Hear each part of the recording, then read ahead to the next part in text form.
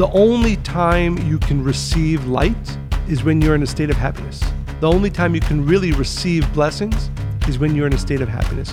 Why? Because like attracts like.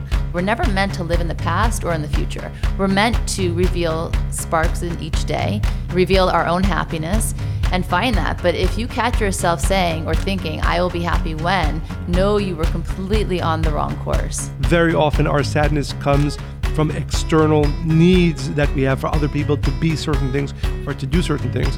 Real happiness is going to come from inside. I really have found that sadness, when it's consistently gnawing at you, it's saying, wake up, choose you, and take responsibility for your life, whatever that looks like.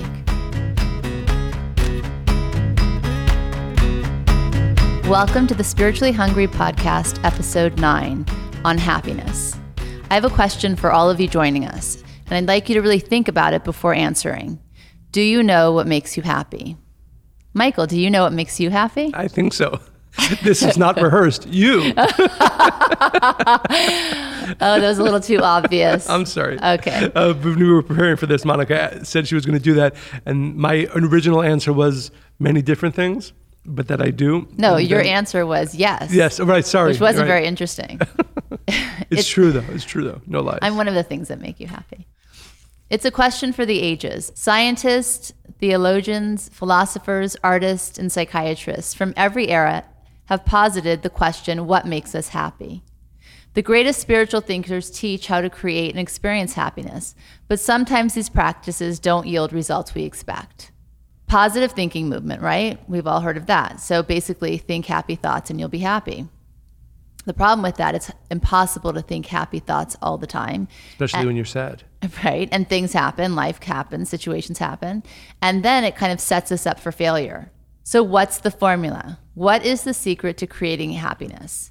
And the answer is nuanced and complex, and it begins with something called the happiness baseline. Have you heard of that? I think so, when we were preparing for this before. You're so bad at this. You could never be an actor, okay? Yeah, okay. Yeah. No, what is the I'm going to tell you. happiness I'm going to tell you right now. We all have one. It's also referred to as the hedonic treadmill. It's defined as the observed tendency for humans to return to a relatively stable level of happiness despite major positive, like winning the lottery, or negative, like breaking a leg, events.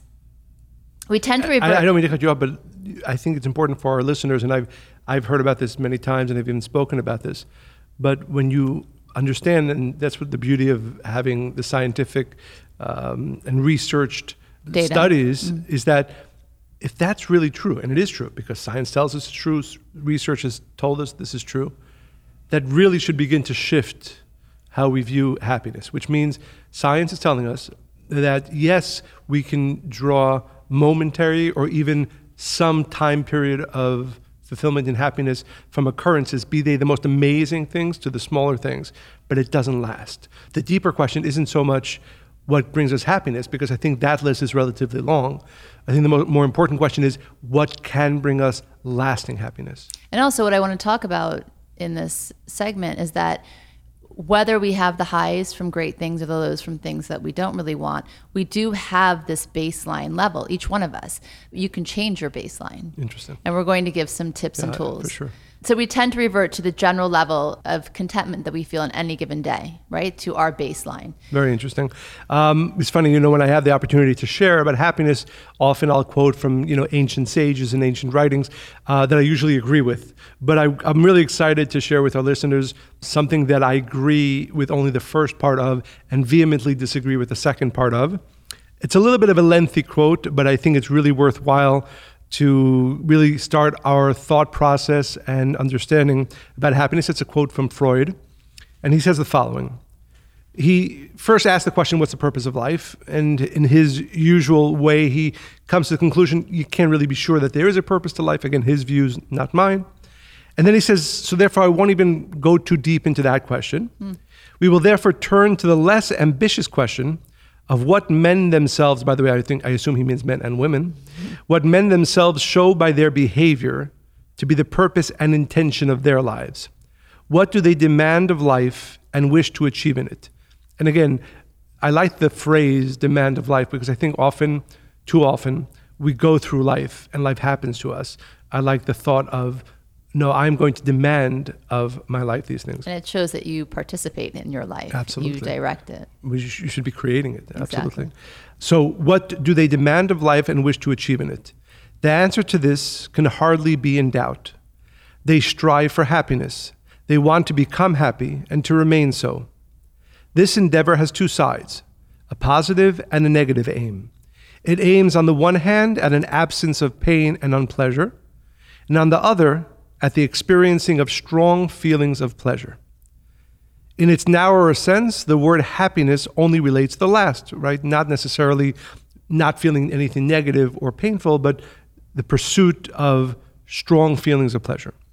In conformity with this dichotomy in his aims, man's activity develops in two directions, according as it seeks to realize, in the main or even exclusively, the one or the other of these aims.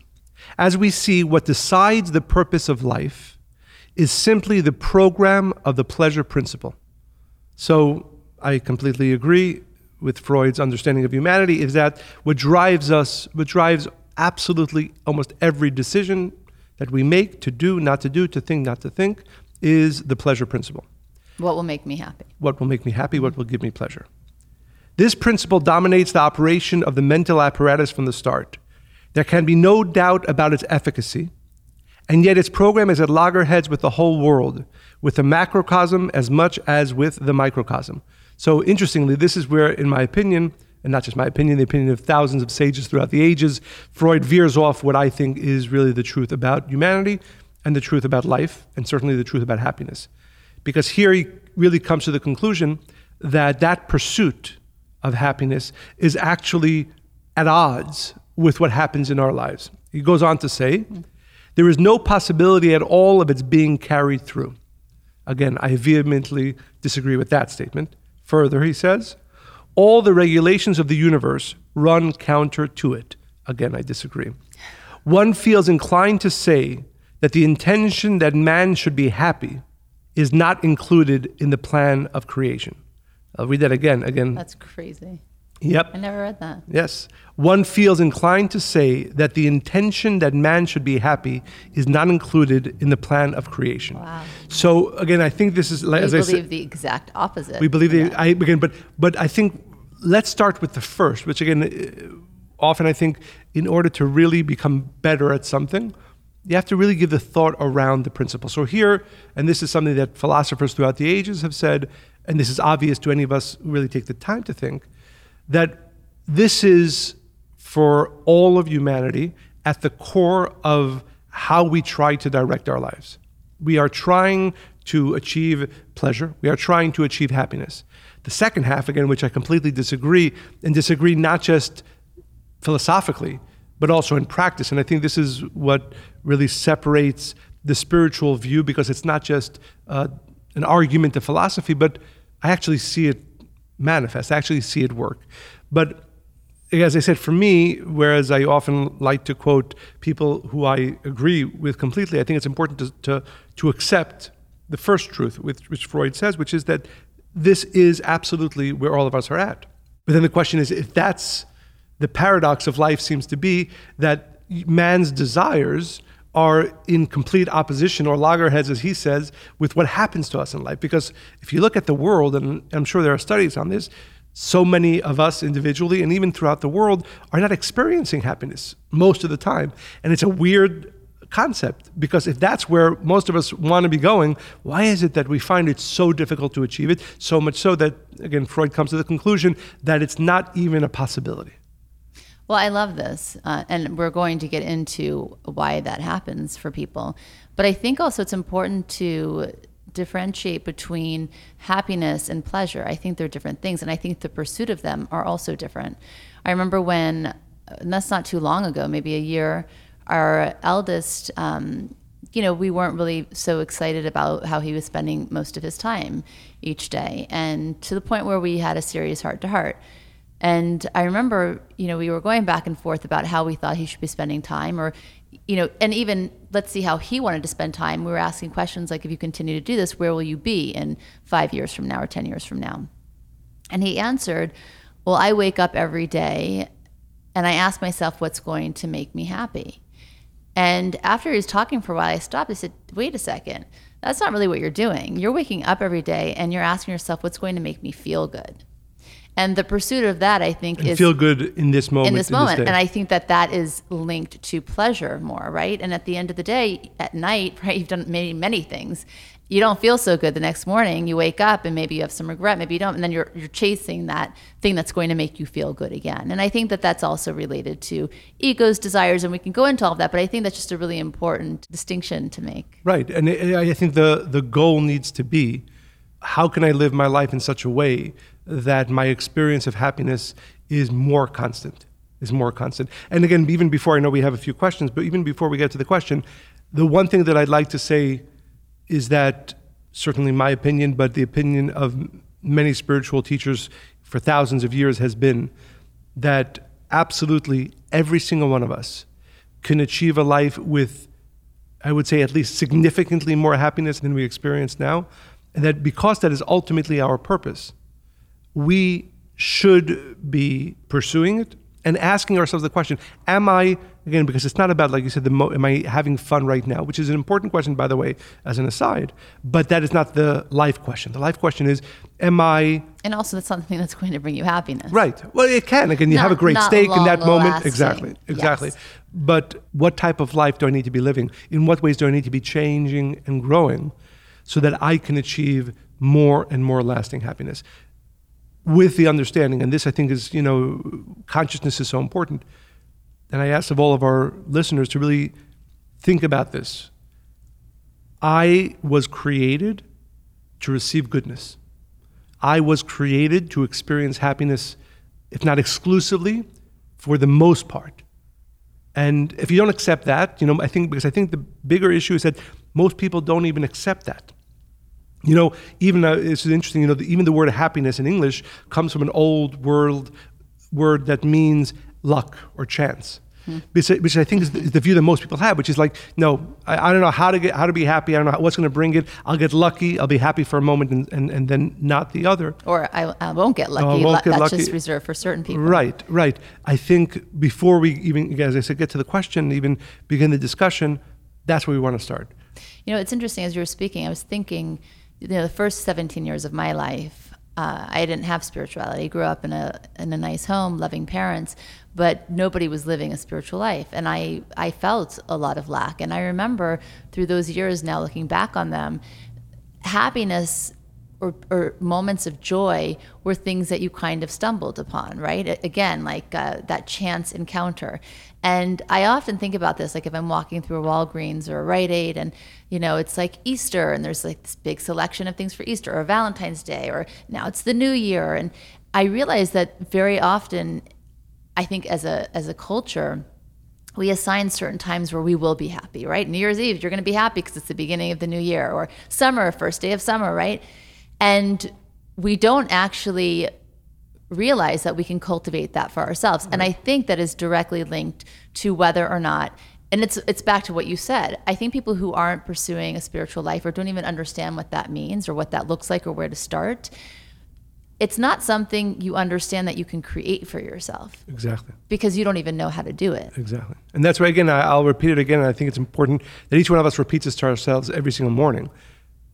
I was created to be happy, and I, each one of us, can be the creator of my happiness. And hopefully we'll get into that. But that's, if you don't start with those two truths, everything else will be lucky happiness. And you live a low, like a dull kind of feeling through life, because again, if it's a wedding, things happen to you, you're going to get excited, and then you go back to this, I guess it's the baseline, right? And the baseline actually becomes lower because you don't realize that you can actually elevate it. And when I look back, again, at those first 17 years of my life to the life I'm living today, and it's not that I haven't had challenges, it's not like there's things that have happened that have made me feel sad at times, but I know my baseline is higher now, and I just remember like looking back at those years with kind of like a gray tint on it in my memory. Interesting. Exactly. And like I said before, when you spoke about, hedonic adaptation, that should be a clear indicator to all of us that the real creation of joy must be something internal. Yes, you can enjoy the external occurrences and you can enjoy things that are external to you, but only if it's initially based upon and coming from a growing baseline of joy that you live with. So let's get to the first question. We have two today. Okay, here it is. We all naturally derive happiness from external sources, people, nature, experiences, things, etc. How do we allow ourselves to find happiness in these external sources without becoming dependent upon them? How do we build happiness from within and make sure we're constantly nurturing that source of happiness? Very good question. So interestingly, and maybe paradoxically, I think often many truths are paradoxical. The sages and the spiritual teachers for thousands of years have taught something which would to maybe many people be counterintuitive. That rather than going outside of myself for happiness, the real way to cultivate, to grow, and achieve the happiness for which we are all destined, it has to begin internally. What does that mean? We are, each one of us, we have a soul, which is a part of what we call the light of the Creator, or maybe more simply, a part of that force that created our world and our universe. And true happiness comes from when I am living that reality, living as myself as the creator, because then I am attached to my internal energy or my soul, which is happy. So the way to view it is that, and we spoke a little bit about, I think, in a different context last podcast, that I have, and you have, as we sit here now, as our listeners are sitting or running, whatever you're doing as you're listening to this podcast, you have within you a endless source of happiness. There is literally nothing outside of yourself that you need that needs to bring you happiness. It's all there. As I'm sitting here now, all the happiness, there's enough energy, enough happiness within me to keep me happy from now until 190 years. You're going to need to unpack that. Yes, I know. Big time. I know. And it's funny, as I was thinking, it's very... Because it sounds impossible. Right. So, but let's posit that, right, as the beginning, that each one of us has what we call a soul, that internal energy that is in tune, the same as what we would call the creator of this universe, or that energy that created our world. It's within me, it's within you, it's within every single person. And that already has all the happiness, as I said, all the happiness that we need. The way to activate that, so now it's a different concept. I don't need to search for happiness, right? I need to activate the happiness that already exists within me. And by the way, and the reason it's so important to know this, because this consciousness, they say that if you don't believe that, nothing else that I'm going to share or nothing else that we can talk about will ever actually enable you to tap into that internal happiness. But let's just posit that there's that endless happiness that exists within me. How do I access that? How do I reveal it? And therefore experience it in my physical body as well? By behaving like the creator or behaving like a creator. For example, there are many studies. There's a famous study by Dr. Richard Davidson, and he found that there's a specific part of the brain that lights up, that is responsible for happiness. When you have happy feelings, emotions, there's a part of the brain that lights up. So there's the happiness part of the brain. The neurons fire up. Yeah, right, in that specific part of the brain. Mm-hmm. He then did a study, and he hooked people up to the ability to test which part of the brains. And when he had people meditate on compassion for other people, mm-hmm. that lit up the same part of the brain that causes happiness. This brings us, and again, there are many other studies. There's another study from the University of California where for 6 weeks, they had a control group who didn't do this, and they had another group that they were told to pick one day of the week that they would do 5 random acts of kindness. After 6 weeks, they tested both groups, and the group that did that, which means that one day a week they did 5 random acts of kindness, they were significantly happier than the other group. So what does that tell us? That tells us that there's something innate within us that when we are thinking of others, and I would say even more powerfully, when we are doing for others, that causes the same part of our brain that brings us happiness. So there is an interlocked relationship between doing for others and happiness. Now, again, if you maybe don't have the spiritual viewpoint, that would be kind of surprising. Why would those two parts of emotional experience be connected? But based on what the sages have told us for thousands of years, that by thinking of others, by doing for others, you are accessing, because you're behaving like a creator, the creator, therefore you are able to access that endless happiness that exists within you. Now, tell me if that, again, I as I was thinking about this concept, I wanted to make sure that I'm so happy I'm doing this with you and not giving a lecture, because it's such an important concept, and I know it can be sometimes difficult, certainly for people who are relatively new to spiritual concepts to receive. It's so powerful, and I think it is really foreign to most of the world.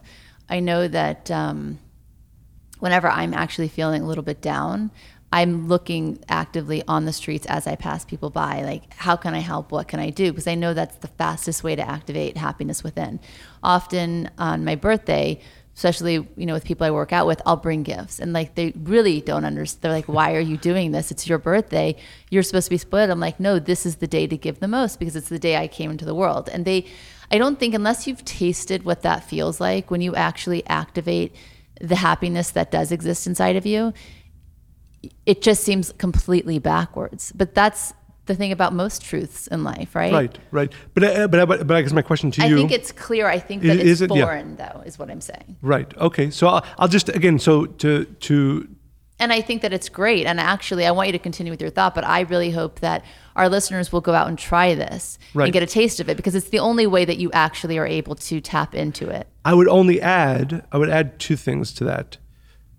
There's a very big difference between the action of giving to others, or even of thinking about others. Depends how it's done, right? I mean, we even in our own lives, there are times that we feel obligated to give, right? Well, that's not really giving. It's not really giving, but I'm saying, but it can be confusing. A person can say, well, I spent all day taking care of my kid, right? And you would think that that's giving. I know a lot of people who do that. It does not bring them happiness at the end of the day. I think it's very important to understand the context of this. When we talk about giving, we're talking about living. It's really the consciousness that precedes the action, where a person is saying, I am being a creator right now.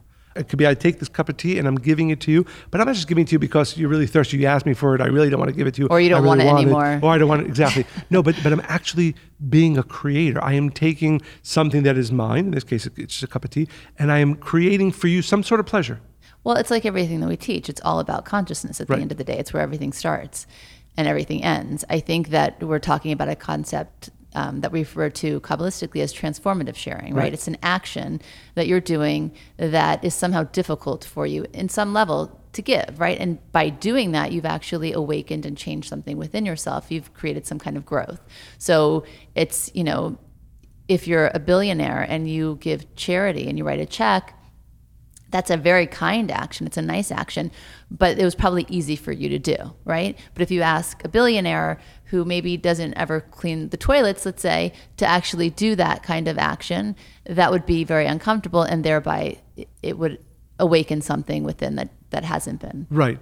But I want to, again, I really think it's important to clarify the difference, because what we're talking about here, and again, for me, this is scientifically backed as well, besides thousands of years of wisdom, but let's not mistake the times that we're giving, charitable, or even giving, to what we're talking about here, which is really living in a way that I see myself as behaving like the creator or a creator, because that's really what allows me to access. So you're going to have to unpack that too, because I think for many people, they may not have tasted that. So how is it that you view the creator, right? Let's talk about that, because I don't think that how do you awaken something within yourself if you don't fully understand it outside of yourself? Again, for me, the simple example, because we've all experienced, either ourselves or others, who spent a significant amount of time doing for others. But they might resent it. They might be doing it because nobody else can do it, right? that's not the type of action or thought that awakens my soul, that awakens that internal creator aspect of me. It has to be, call it proactive, which is an important word, but it really has to be that thought process. And anybody can do it in the action, which is to say, I am going to share with you or with that person because I know that this is really the way to reveal, to access the light of my soul. And actions of either being in service of others or sharing with other people done with this consciousness will awaken happiness for me. So you're elevating the thought behind why you're doing the giving. Right. And therefore, what I would say is the second part of that is it's so important that this not be, I'm feeling down, and although this probably works, and you've pointed this out as well, I'm feeling down today, I'll go ahead and find a friend with whom I can share. That will probably help you. No, but I think that's a really good starting point for many people who this other concept is really far out there. Maybe. I think I'll give more credit to our listeners. I think that this is a way of life. Yes. It's not random acts of kindness.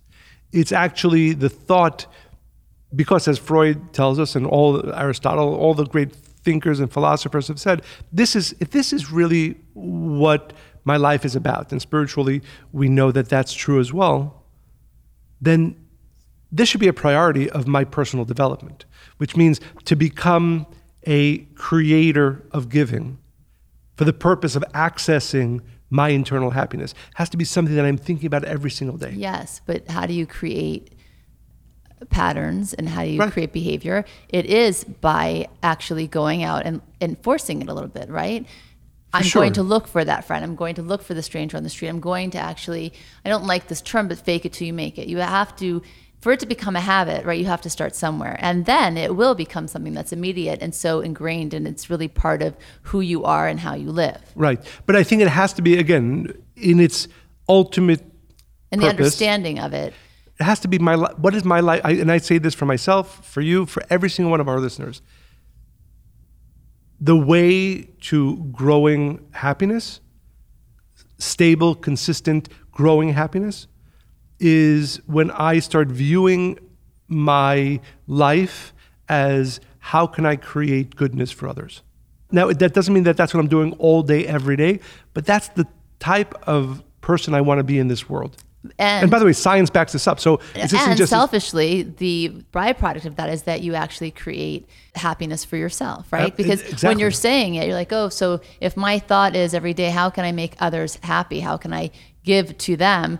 The ego thought is, wait, what about me, right? But this is how it's counterintuitive. Exactly, paradoxical. But I would say, I don't want to say to my mind, but the only way. I really strongly, and again, this is proven by many researchers, the only way, and I think if we view it in that way, that there is really no other way to achieve lasting happiness unless there is this real reframing of the way I view my life, its purpose, and how I behave within it. And like I said before, for me, this is not just something that I believe philosophically. I see it in action. We always say you don't want to talk too much about your blessings, but I believe the reason why I am able to wake up most mornings next to me. Next to you. That's the reason. Besides that, with excitement and happiness, is because none of us are perfect. We all have to grow and so on and so forth. But that I try to focus my life towards being in service to others. My father would often make this joke, you call it a joke, call it a wisdom. My father would say, I am the most selfish person in the world. Yeah. And that's why I spend as much time as I can sharing with others. And that is, again, whether you need the spiritual wisdom to back it up, whether you need the science to back it up, this is the only way to growing happiness.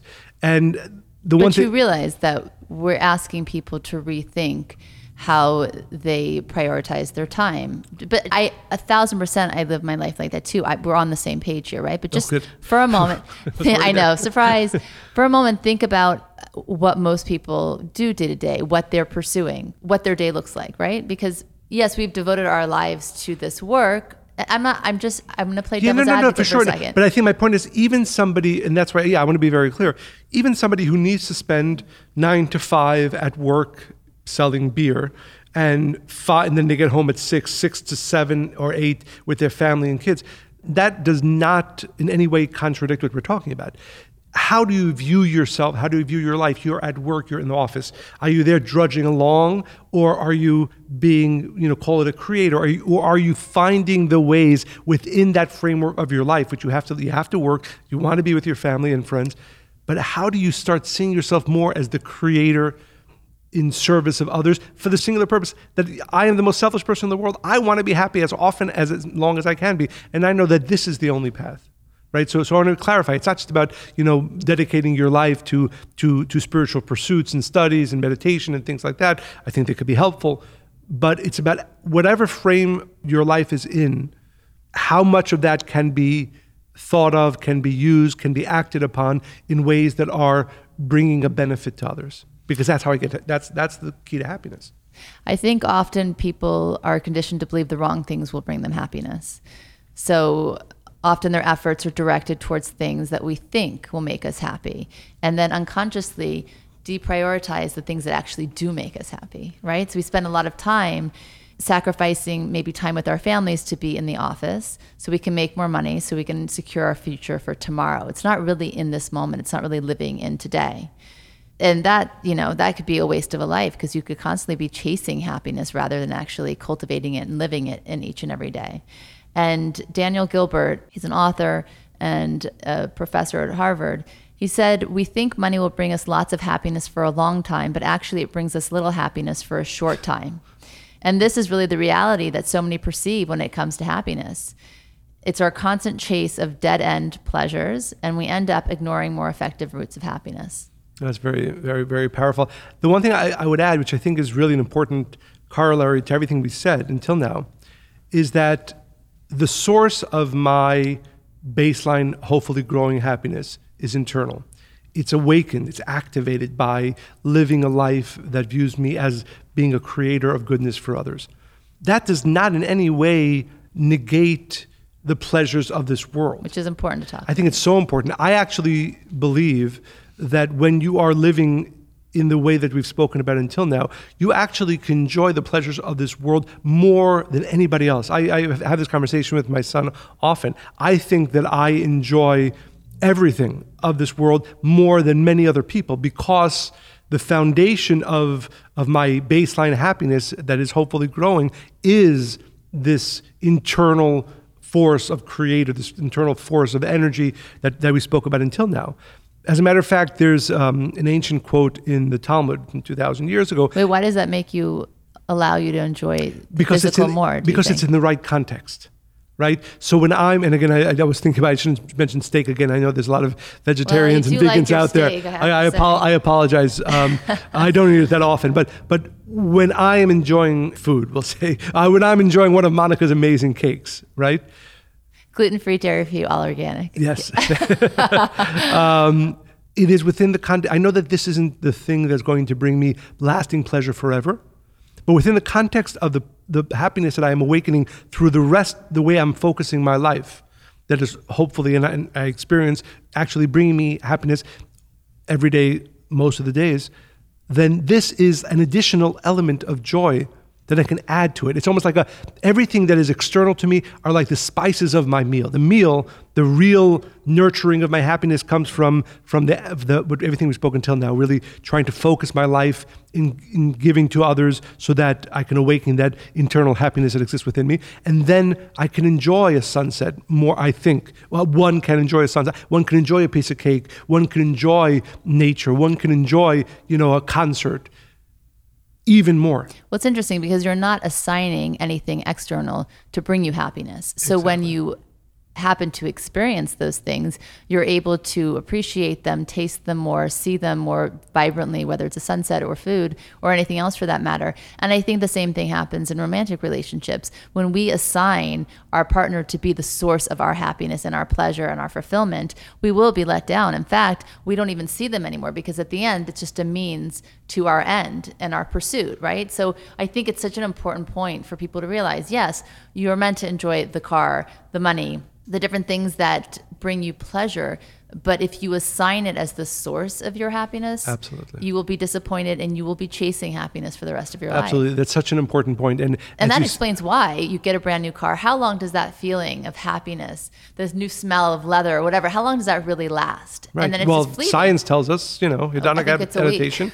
Yeah, or a week or a month. But that's such an important point. And again, as you said, as it relates to relationships, too often, if not most of the times when relationships are not fulfilling, it is because we are assigning our spouse, our friend, our partner to be the source, as opposed to, no, I need to find the way, and hopefully we've explained how to be my source, and they're the spice that makes it taste even better, but they're not the source. And I think, again, it's important that we really internalize that concept, because how many times in life do we assign so many different things only to be disappointed, not that they weren't pleasurable or enjoyable in the moment, that for whatever reason it's not lasting. And I think the other thing that's really important too is that we get tripped up because we're overly focused on the material. And we often have thoughts like, I'll be happy when. I'll be happy when I write my book. I'll be happy when I, make this much money a year. I'll be happy when. And so again, it steals the joy of each and every day. We're never meant to live in the past or in the future. We're meant to reveal sparks in each day, reveal our own happiness, and find that. But if you catch yourself saying or thinking, I will be happy when, know you were completely on the wrong course. Absolutely. And I want to Because again, we're creating the experience not of being happy, but of chasing happiness. Absolutely. One thing that I'll add, and I hope it's not too deep of a concept. That means it's going to be, no, but okay. That when you're living in happiness, right? When you are able to be connecting to that internal happiness that exists within you through the actions that we spoke about before, you're actually a magnet to the energy within things. So when you're looking at a beautiful flower, you're actually able to extract much more pleasure from it than somebody who is not awakening their own happiness. Because, there's the Zohar, the foundational text of Kabbalah, writes that the only time you can receive light is when you're in a state of happiness. The only time you can really receive blessings is when you're in a state of happiness. Why? Because like attracts like. If you're in a state of sadness, you can't attract light and blessings, which is happiness. When you're in a state of happiness, you can. And therefore, and again, I can tell you that I experienced this, that I've experienced greater joy, from a concert or from nature because of the internal happiness that already exists, that is able to extract even more pleasure from all the other external, necessary, important. You want to say something? No, I just want to add to that. It's like that Kabbalistic principle that people, they think they're sad because things don't go their way, when in actuality, things don't go their way because they're sad. Absolutely. Which is to that point of attracting Absolutely. energy in things, but also in life's experiences. Right. And there's another story in the Zohar that says that, King David is seen as a great spiritual giant.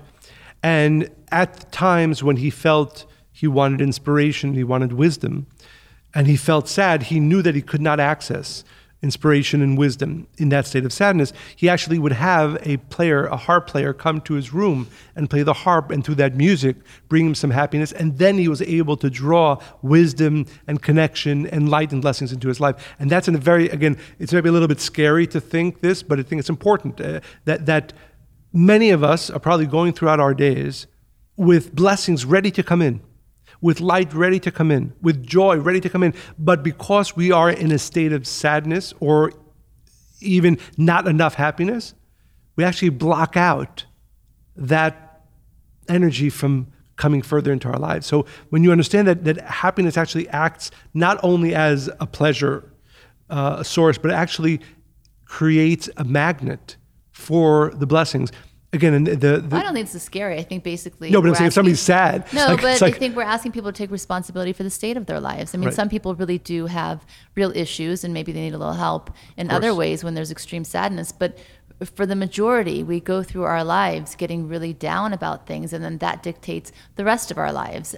It's like that parable about a boy is walking outside in nature and he sees the beautiful sun shining and there's clouds and the sky's blue and butterflies and birds, and then he took something as insignificant as 2 pennies and put them over his eyes, and suddenly everything's black, right? There's nothing, there's no beauty, there's no joy, there's no happiness, not connecting to anything outside. We tend to take things like 2 insignificant pennies and things that happen in our life day to day, and we make it everything. Absolutely. And we stop actually being able to connect to all the goodness and beauty that does exist, because there's always, even in the most difficult things, we know that there's a gift in it, but there's a gift in each and every day. I really like focusing on that, because I think most people live their lives in terms of years, right? Next year I'll do this, or in 3 years I'll save enough money and then I'll go on that vacation. And again, it's assigning happiness to some far off place, when really you want to live your life minute by minute, second by second. Right. That's a very important point. So really you should be asking yourself, even if you're having this great vacation in a week, or you have this great dinner tonight, the question has to be, what can I do, or how do I awaken happiness in this moment before that? And by the way, as we said before, what's going to happen if and I know that each one of us can do this, you actually experience that dinner is going to be 100 times better for you than it would have been otherwise. That vacation is going to be 100 times more, 100 is a lot, 10 times more pleasurable than it would have been otherwise. Where if you're creating your own happiness as you go through life, then those external occurrences actually become even greater. If you're waiting for those occurrences, not only are you not experiencing happiness right now, which is sad, but also those experiences will be so greatly diminished. It's interesting. People often ask me, like, if something's coming up for me, are you excited about that? Or if, we're going on a trip, or if I have something big happening in the night, and I always answer, no, not yet. I'm not there yet. And who knows, things can change in a moment, right? Because that's my whole, I'm in this moment. I'm not even thinking about what's next. Unless I'm hungry, I might be thinking about dinner. But I really trained myself to never look for the future, even something that's a few hours away or a week away, as something that's going to bring me happiness, because we have no idea really what's going to happen in any given moment. The only thing that we're sure of right now, you and I, in this moment, is that we're sitting here having a great conversation. Exactly. In this moment. And right now we're happy. Right. Exactly. And one more thing, again, it's to reiterate, because I think it was such an important point that you brought up. I thank you. I was thinking, people might know this or might not know this. We could actually also spend an hour just making jokes at each other for this, but I think it's important that we stay on topic. We have more gifts, blessings, positive energy that is meant to be coming our way. And only when we're happy do we actually allow them to come in. And when we're not happy, we actually block them from coming in. So when you think about it in that way, again, as I'm going through life, as you're going through your day, it's just not worth it not being happy. It's not worth it being sad. Not because you're wrong about the fact that your relative called you up and yelled at you and they were nasty and they were wrong and therefore I'm upset and sad. You might be 100% right, but is it worth me closing myself off to the blessing that's supposed to be coming to me now because of that sadness? Do I want to be righteous in my sadness, or do I want to be open through happiness to receive the blessings that are meant to come to me? And it's such an important point, because like you said, sometimes sadness is not a choice. And it's a different topic, but often it is a choice. It's a choice that we actively make, consciously or unconsciously, but often consciously. I'm upset now. I'm going to be sad now. When very often all you need to say is, you know what, I'm not. I'm not going to be sad. I'm not going to be upset. Why? Because I want to be open to all the great blessings that are meant to be coming my way. And the only way is through happiness. And again, but I think, again, we've talked about this in other podcasts. I think sometimes people hold on to negative emotions because they feel then justified in how they're feeling. And that's something they can do rather than having a difficult conversation and creating real boundaries that are necessary, right? True. It's funny, last night at dinner this came up, right? Remember, somebody was sharing with us that they were going through an experience and they were holding it in and they were upset about it for a number of weeks. Because she didn't have the words to verbalize how she was feeling. And so she held it in until she absolutely did the most inappropriate thing and exploded. And then she felt badly about that, right? So my point is that, yes, we're saying that happiness is a choice. And if you realize that you're holding on to your sadness, acknowledge that and understand that there is a more effective way to deal with the boundary or the conversation you need to have or the situation, right? And sometimes we mix the two up. But I do think it's important, and I do ask all of our listeners to really make a note of this, that by being sad, I am blocking off blessings. And who wants that? So I do want to get to our next question because it's directly connected to sadness. Sure. I believe it's important to let yourself feel your feelings. But how do you know when you have been dwelling in a negative emotion like sadness for too long, when it's no longer healing or productive? It's a very good question. I think I might have shared this before, but some time ago, one of our friends lost their father. And he was sharing that his natural tendency would have been to run away from that sadness, to kind of ignore it and get involved in other things. But that he realized that allowing himself to go through that emotional state of sadness, rightfully so, having lost his father who he loved, actually was not only necessary, but what was the right thing for his growth at that time. And while we've spoken about happiness this whole time, and also we just said how dangerous it is to be in a state of sadness, it is true that there are times that sadness is not only important but necessary. As a matter of fact, there's actually Kabbalistically one day of the year at least that is dedicated to looking at the pain of the world and the darkness that exists in our world and focusing on it. And this is true both for the world, but this is true individually as well. There are certainly times in our lives when the experience of sadness is, again, not only necessary but important. And why? Sometimes it's just that sadness changes us in ways that we need to be changed. There's a story about Moses, the biblical Moses. The reason he became a leader, such a great leader, it says that he would actually dedicate a few hours every single day. At that time, thousands of years ago, his brethren, the Israelites, were enslaved as slaves in Egypt. And every single day he would go out, focus on their pain and take the time to really meditate on their pain and experience it as his own. And it's only because of that process that he went through that he was able to develop as the leader that he became. So, and this, of course, is talking about focusing on the sadness of others, but also often focusing on our own sadness is a pathway to growth and change. And I know that in my life as well, and of course, and I think it's important you speak to the balance. When do you leave that state? Because there's a danger of staying in there too long. But I know certainly as there's a phrase that the Kabbalists use that only somebody who partakes of other people's pain can experience other people's joy.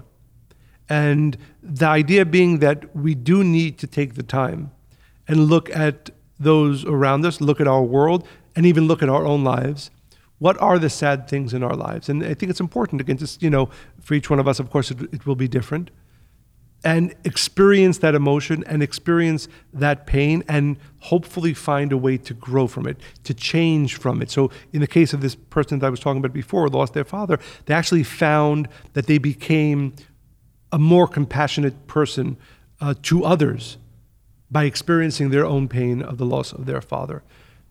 Nothing happens to us by accident. Nothing is coincidental in our lives. If there are, and we all experience moments of pain, realities that cause us sadness, the thought needs to be, first of all, don't run away from it. If you're experiencing it, there's a purpose to it. But make sure that you're growing from it. Make sure that you're changing from it. And then question yourself, am I staying in it for too long? Is it now beginning to draw me down rather than propel me to growth and development? There's so many things I can say about sadness. There was a small study done, just to add to your point, at the Olin University, and it showed that being comfortable experiencing and expressing mixed emotions was a predictor of improvements in well-being. Paradoxically, ignoring or evading negative feelings was associated with a decline in happiness. So it's so important to be able to feel sadness. It's one of the many emotions that we have, and it's set up for a good reason, a necessary reason and process for all of us. And I think it's a real indicator of sometimes what we need to change. If you go through life and you find yourself feeling sad day in and day out, waking up sad, and you're not usually a sad person, it's actually an indication that there's something you're doing or not doing that you should be doing. Right? And it can be a real wake-up call. It's a signal for us that we're somehow out of alignment with what we're meant to experience in this world, or what light we're actually meant to reveal. Right, and we've had these conversations very often where you would share that you're experiencing sadness in one area or the other, and I would say, if my memory serves me right, almost every single time, it maybe took a few days, sometimes a few weeks, and you came to a realization of things that needed to change. Well, I remember specifically there was a period where I felt unmotivated and I felt sad when I'd wake up in the morning. And it was never about wanting to change my life's work or my purpose. I was always very clear about that. But I felt that the way in which I could express that or reveal what I was meant to was supposed to be different, right? Until that time, I worked behind a desk. It was very behind the scenes. And I had this strong desire and inclination to really connect with people in a human, very real way. And I was terrified of public speaking, terrified, but I felt that I needed to do it. And we did. We had this conversation, and I decided that as scary as it was, as much opposition as I had in making that choice, that I could learn to live with the sadness until I just didn't care anymore. Because I think that sadness is definitely and directly connected to desire. I think when we are sad, we're somehow diminishing our desire, making it smaller, not really growing it. So when you don't give too much energy to the sadness, you just see it as something that's showing you where you need to change, you can actually start to build desire to do more things and to express yourself in bigger ways. That's a very important point. I would add one thing, that sadness, like you said, really is an indicator. And sometimes it's simply an indicator of something you need to let go of. For instance, let's say you're sad because this person isn't giving you attention or that person is behaving in such a way. It might simply be that you should not be needing or even desiring that person's, approbation or this person's attention. I think it's important to question ourselves. What is the root of my sadness? And is the fixing of that me changing, or is the fixing of that finding a way that this no longer influences me? Because I think very often our sadness comes from external needs that we have for other people to be certain things or to do certain things. And as we said up until now, real happiness is going to come from inside. And the removal of sadness will sometimes come from the realization, not always easy, to say, this person is not going to be giving me that. I'm going to find more ways that I can internally awaken some happiness. But this is a dead end road. I've tried for 5 years for this person to be this, and I know we've had these conversations as well. But it really you're not living the life you're meant to live. I really think that when people experience sadness for prolonged periods and they wake up sad, they're not looking forward to anything in the future, and each day is the same, and there is some victim consciousness in that. I didn't live the life that I wanted, or it's their fault. Before you know it, it just becomes, that's your baseline, I guess, for sadness, right? Forget happiness. It's just like, okay, and some days are worse than others, and some days maybe a little bit better.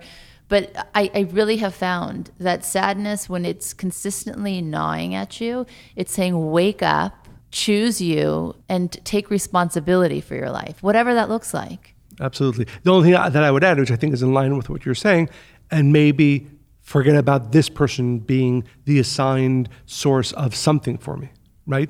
Again, even in family relationships, right? Sometimes, a person has an expectation, this person's going to fulfill this role in my life, and time after time after time after time it fails, and it brings sadness.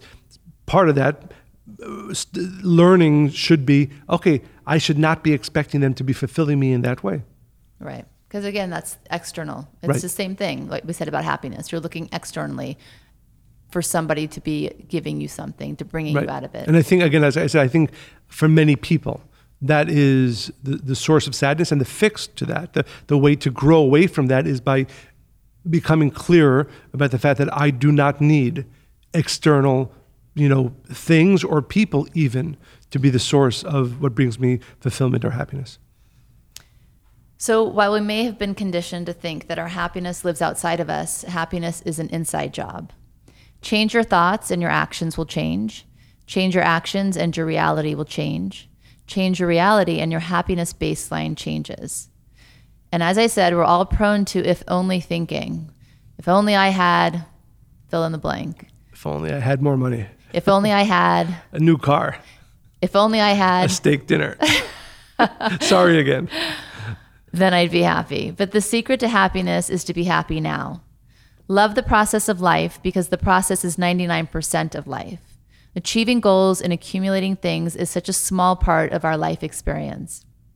Are we really okay with only being happy 1% of the time? Thank you, Monica. Thank you to all of our listeners. And as I always say, maybe this will become my tagline. I hope you enjoyed listening to this podcast as much as we enjoyed recording it. And please continue to send in your questions to Monica and Michael at Kabbalah.com, Monica A-N-D, Michael at Kabbalah.com, and we will try to get to as many of them as possible over the next few weeks and months and years of this podcast. What excites me, and I hear this from some of our listeners, that if even one person listening to this podcast is going to be a little bit happier in their lives. A lot happier. Well, I'm saying, yeah, for sure. The hope is thousands of people will be much happier. But even if one person becomes a little bit happier, I think it's been worthwhile. So again, I hope everybody enjoyed it. I wasn't saying a lot of people. I was saying even if one person not is a little happy, it's a lot happier. Yes. Thank you.